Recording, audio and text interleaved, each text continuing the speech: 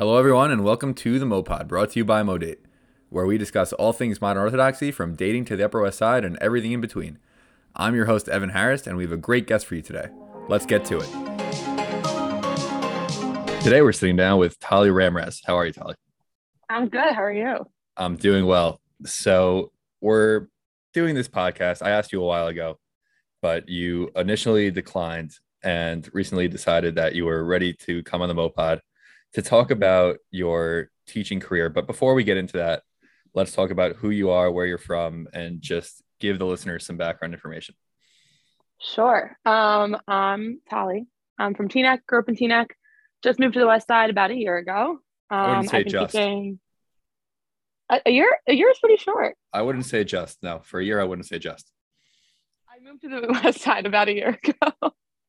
And yeah, I've been teaching for coming school year will be my third year. And so how do we know each other? How would you say this relationship formed? Such a good question, Evan. I'd give the credit to Sarah Berger and Noah Eliach. That's where I think the relationship has formed. And it's blossomed since then, I'd say. Now we even have our own friendship. That's true. And so you used to be good friends with also some of my other friends. And so it's nice that we have a lot of different friend groups that there's potential for. Anyway, so you are now a teacher. You said you've been teaching for how long? It's been 2 years. And at the same time, like you're kind of a kid yourself, would you say? I would say so, yeah. So do you ever think about how, like, less than 10 years ago, you also had these yeshiva school teachers and now you are one yourself? Yeah, I do. I think it's also different. I teach elementary school, so there actually is like a pretty big age gap with my kids. Like the oldest grade I've taught was fifth. So that's more like, that's still a big gap. That was a long time ago. But yeah, like some of my teachers in high school were probably around my age now, and that's pretty crazy to think about. I would never be able to do that. That's a pretty small gap. My kids have no concept of how old I am though. On my birthday this year, I asked them how old they thought I was turning, and their first reaction was 18. And I said, no, try again. And their next guess was 40. So they like have no idea what's flying when it comes to age. So it doesn't affect them so much. Happy birthday. And so you are teaching, elementary school kids.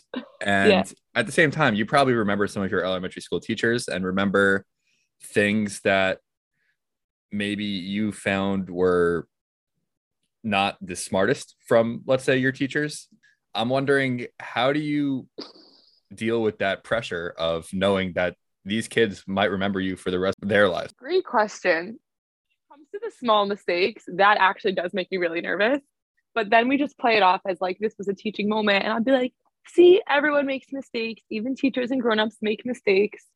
But when it comes to actual things, like the actual pressure of knowing that I hope to be having an impact, I hope that they remember me. I think it helps for me to think about my experiences and think about the teachers that I remember for good and for bad. And I try to, keep that in mind in situations and hope that I'm making decisions that will be remembered for the good and not the bad. Like it's almost a good pressure. Like I hope to be making an impact forever. So if I remind myself of that, then it sort of keeps me on my toes. Okay, that's a good answer. So what do you actually teach?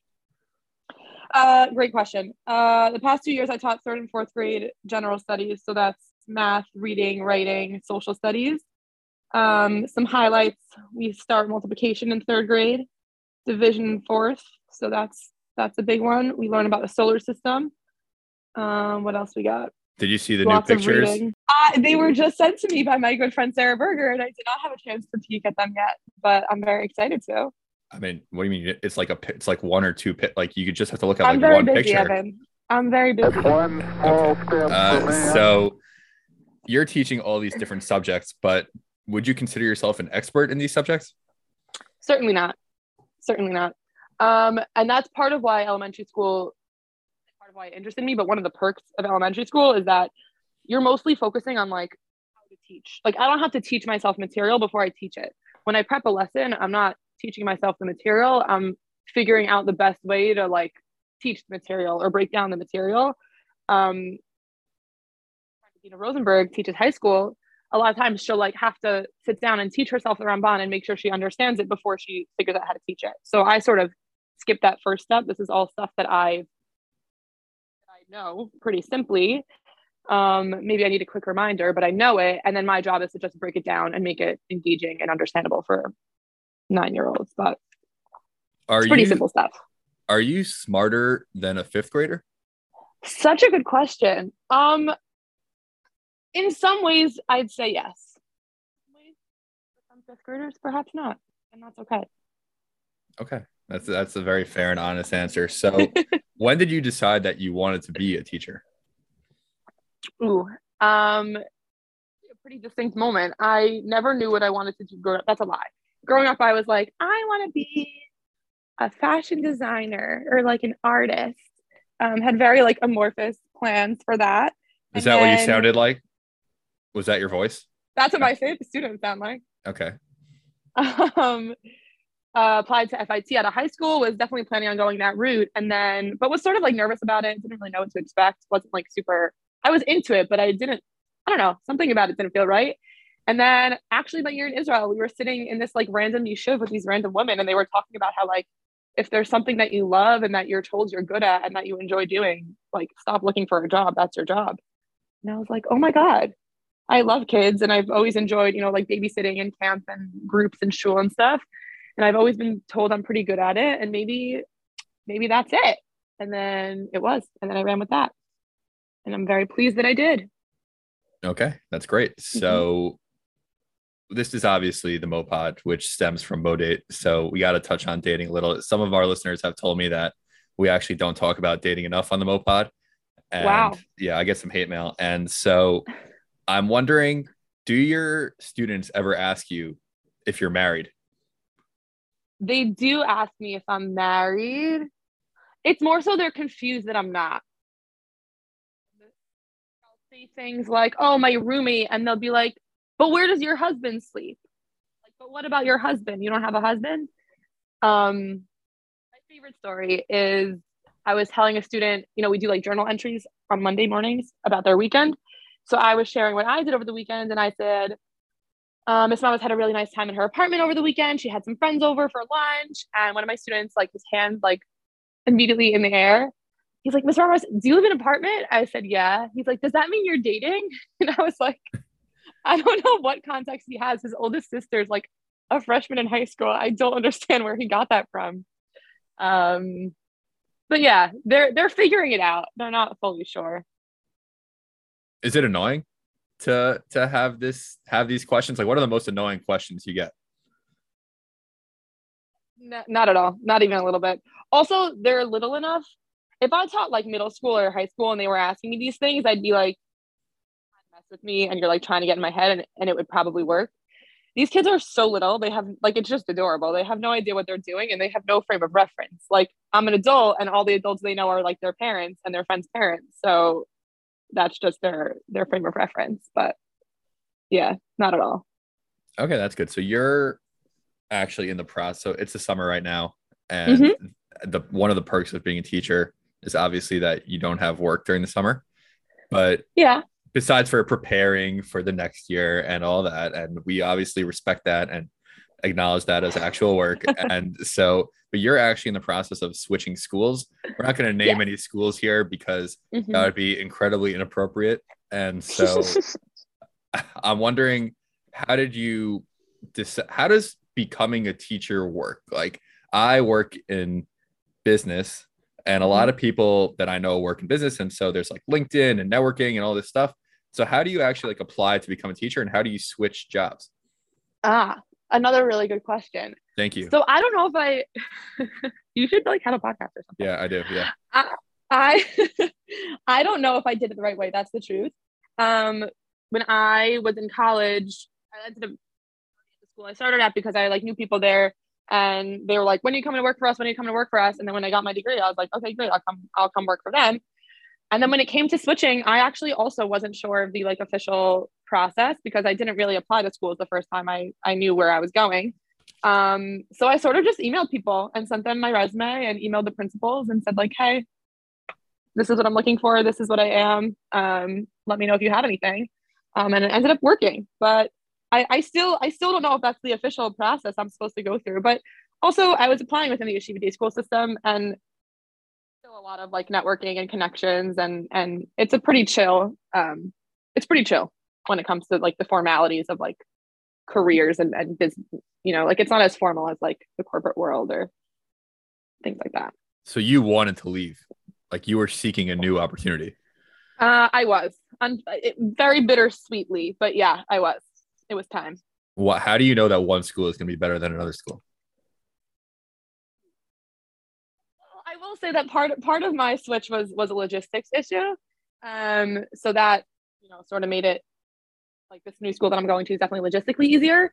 I think speaking to teachers, all schools have their pros and cons for sure. I think speaking to teachers who are there, it is easy to get a sense. People speak in a certain way of their school and like the community of their school. I know I was sort of looking for certain buzzwords when people spoke about the school where I was going, like community, like everyone's really a team, everyone works together. Things like progressive education or innovative education, creativity, like those were things that I was looking for. I found speaking to people who work there was definitely the most helpful and knowing. But yeah. Okay, so for all those listening, even though we can't know the names of the schools, we know that Talia lives on the Upper West Side and things are getting logistically easier, and she teaches elementary schools. So you could definitely formulate some guesses and DM us on Instagram with your guesses as to where she's leaving and where she's going. So anyway, back to the dating subject. So you said it doesn't bother you, all these questions about being married, and I hope this is okay to say for our listeners, but you're not 18 or 40. You recently turned 24 years old. And Correct. So you're still, I mean, I don't think there should be pressure on anyone at any age to get married. Everyone should do it when they're ready and they find the right person. But the outside world is not putting enormous amounts of pressure on you yet to get married. However, I'm sure you have some colleagues, coworkers, whichever word you prefer to use, that are older than you, maybe like 5-10 years older than you, that 15 years older than you, however many years older than you, that are single and do feel that pressure a lot more heavily to get married. And they're getting these questions from little kids, and it probably hurts them. So I want you to just speak on that and what you think about that. Ooh, really good point. The first thing I would say is that anyone who is a teacher, and I had to learn this pretty quickly, as much as elementary school kids are like sweet and cute and funny and adorable and have no idea what's going on in the world, you also do have to have some pretty thick skin because they do say things. Whether they're meaning to hurt you because they're annoyed that you gave them a bad grade on their test or because they genuinely don't realize. So things like you'll bring them a tree and they'll be like, you chose such a bad tree. Like right out of the room in tears when they did it to me the first time. So you do learn. I'm kidding, I didn't. But in theory, I could have. It was probably a yellow Laffy Taffy. That's my guess. You probably gave someone a yellow Laffy Taffy. Those are my favorite. That's ridiculous. Okay, yeah, keep going. Yeah, so you do develop pretty thick skin, and you learn that they're doing it because they're unhappy with you for whatever silly reason, or that they genuinely have no idea what's going on. So it's not a personal thing. I speak a lot in my classroom about, I'm really big on the social skills and developing life skills in the classroom. That's really my goal. Like multiplication skills, great. You'll have a calculator your entire life. And you'll be able to get by. So we talk a lot about, appropriate conversations. So even when they'd ask me, like, do you have a husband? I'd say like, I don't. Should we always ask teachers that question? Things like that. And sort of like guiding them in like the right, appropriate, like socially appropriate social skills. That's really what it is. And then there are certain situations where we do tell them to handle things more sensitively, more sensitive than the dating aspect, I guess. But yeah, we do try to teach them how to handle sensitive topics and how to be sensitive to people. But I'd say from the teacher's perspective, like what they do to cope with it, I do think that they, you know, it's painful, but they develop thick skin, and kids are kids, you know. Okay, veering off to a completely different topic. So, Mm-hmm. why are social studies called social studies? Such a good question. Here's my theory on it. I think that the social studies, I don't know, actually. I was going to say the social studies that we're taught maybe like our fringe social studies. Like we consider it science or social studies. You know what, Evan Harris? I have no idea. I couldn't Okay, tell you. so that's very nice of you to be honest and admit when you don't know something. Is that something that you find in your profession a lot? I told you, it's anytime I don't know anything, I'll say, wow, even mowers don't know things. It's okay. It's the best excuse. How did you come up with your mower name? Ooh, so I'm called Miss Ramras typically, which I love. Um, and I originally wanted to be Miss Tali, just because I'm like young and I thought it'd be more fun. And Miss Ramras felt really formal. And the school I was at said, no, you teach English, so you have to be Miss Ramras. And I said, okay. Is that weird for you considering your last name is Ramras? Interesting. You should ask. My last name is actually Ramras. Yeah, sure. Okay. So, Students were able to get that really quickly. Evan Harris. My third and fourth graders were actually able to pick up on that real quick. yeah, I think everyone knows it's Ramras. Anyway, so do you have like a connection with other teachers on the West Side? Like, is there like a teacher group, a teacher coalition that people who teach get along, discuss other notes, and what really goes into homework for you? Like, how much time do you Ooh, find yourself putting in at night? two different questions. I'll start with the first one. There is not a coalition that I know of. If there is, let me know. I'd love to be a part of it. I do find though that teaching, on the one hand, I love my job because I think that I love about my job is that I think everyone can relate to it. Like everyone's had teachers and everyone understands what I do. Like I'm not like, when I go to meals and people ask me what I do, everyone's like, oh, you're a teacher. It's not some like obscure thing that I have to explain. Everyone gets it and relates to it. And can like have a nice conversation about it, which is fun. Hopefully they have fond memories to discuss from their school days. But I also do think that because people relate to it so much, I think they know more or understand more of what's going on perspective. And then meeting other teachers, there's like this immediate understanding and connection of like what we actually go through, I find. So like, I don't know if there's an official coalition, but when I meet someone else who's a teacher, I'm super juiced about it. And I feel like we can relate on a very specific way. Do you think Or in a very specific way. do you think the rest of the world poo-poos teachers? Do you think we don't give teachers enough credit? I don't know. I can't decide. Necessarily feel poo-pooed. I think people when they actually think about it are like, oh yeah, teachers are so important. What they do is so important. I guess I do think that, well, first of all, from like a professional standpoint, like, do we get paid enough? Certainly not. Hot take. But so professionally, maybe it's not taken so seriously. I think when people sit and think about it, and even like when I'll tell stories to people, they'll be like, oh my God, wow, like you're really a teacher. Like you really, whatever. And I'm like, yeah, I don't know that it's intentional poo-pooing. But I don't think people realize what goes into it. So I guess overall, I'd say I do feel appreciated as a teacher, but I feel appreciated as a human, as a teacher. But I would say overall are underappreciated. Does that make sense? That makes sense. So back to the homework Okay. question. Yeah. You obviously put in time. So this is part of the appreciation factor because a lot of people might be thinking, oh, teachers, they work from whatever it is, 9 to elementary school, 9 to 3:45 or something like that. And then they go home and in the summers they have off. So that's why what might come to this public perception of teachers and Mm. also the financial aspect. But you obviously have to put in time over like at night, which a lot of other jobs might not have to do. And so just want to hear more about that. Sure. It actually depends. Some people have a very strict, like they don't leave school until their lesson is planned policy, so they don't do much at night. Some people prefer to spend, their prep periods and their lunches preparing in school so they don't have to do it at night. I was sort of in between. It depended, where I was at, what my mood was, grading, planning, even things like choosing a novel, right? It's really difficult to choose. I mean, there are much bigger difficulties in the world, but it's hard. Like there was a lot of research that went into like choosing the next novel. We had to consider the theme we wanted to discuss. We had to consider all the different reading levels. We had to consider what the kids would be engaged in and interested in. We had to consider if there were any like sensitivities particular to this grade or this group of kids. We can't read this book because that's going to hit too close to home for a kid or two. So that stuff takes effort. I would say when I feel the most underappreciated or the area that I think people don't realize most is not the prep work and the grading work. That's the simplest part of my job. I would say, first of all, you're performing all day long. I didn't realize how much of like an actress I would have to be as a teacher.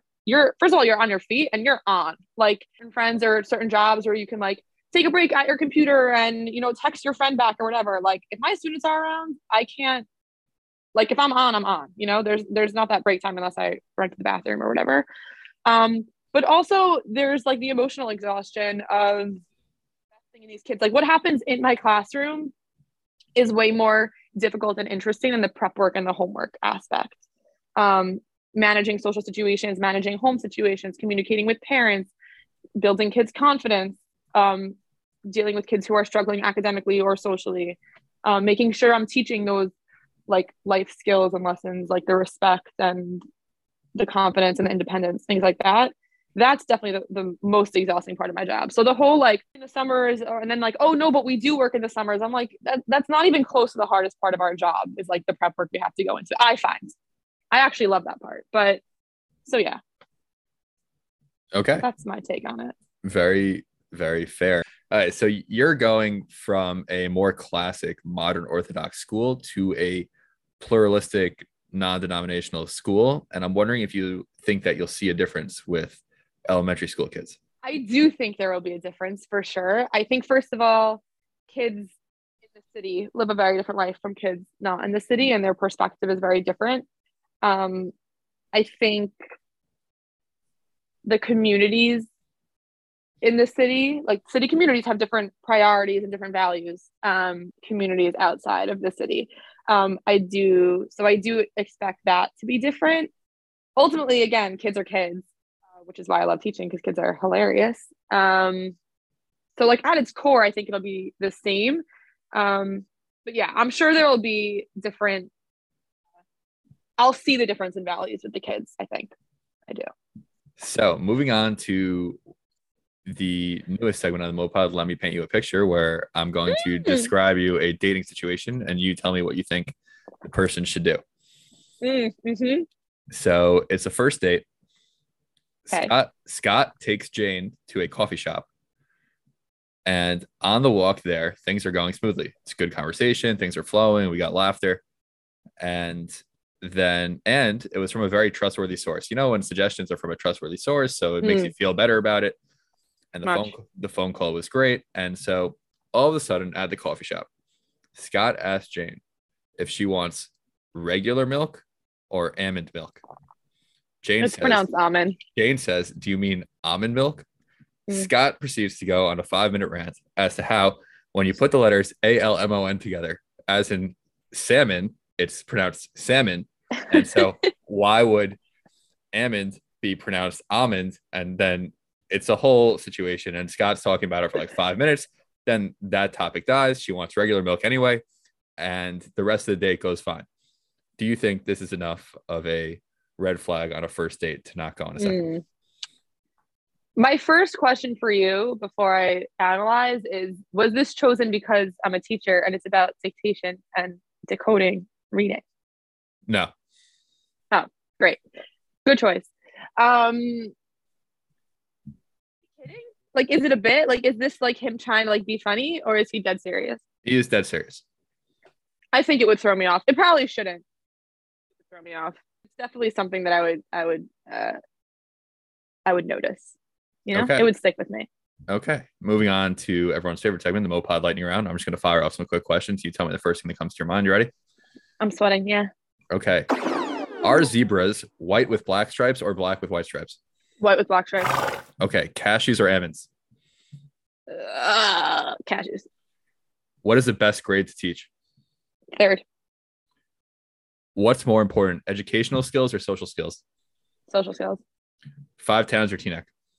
Teaneck. No, wrong answer. What are phonics? Oh, this is bad. I just had a training course in phonics. Like make the grapheme to sound connection, I think, is the official rule.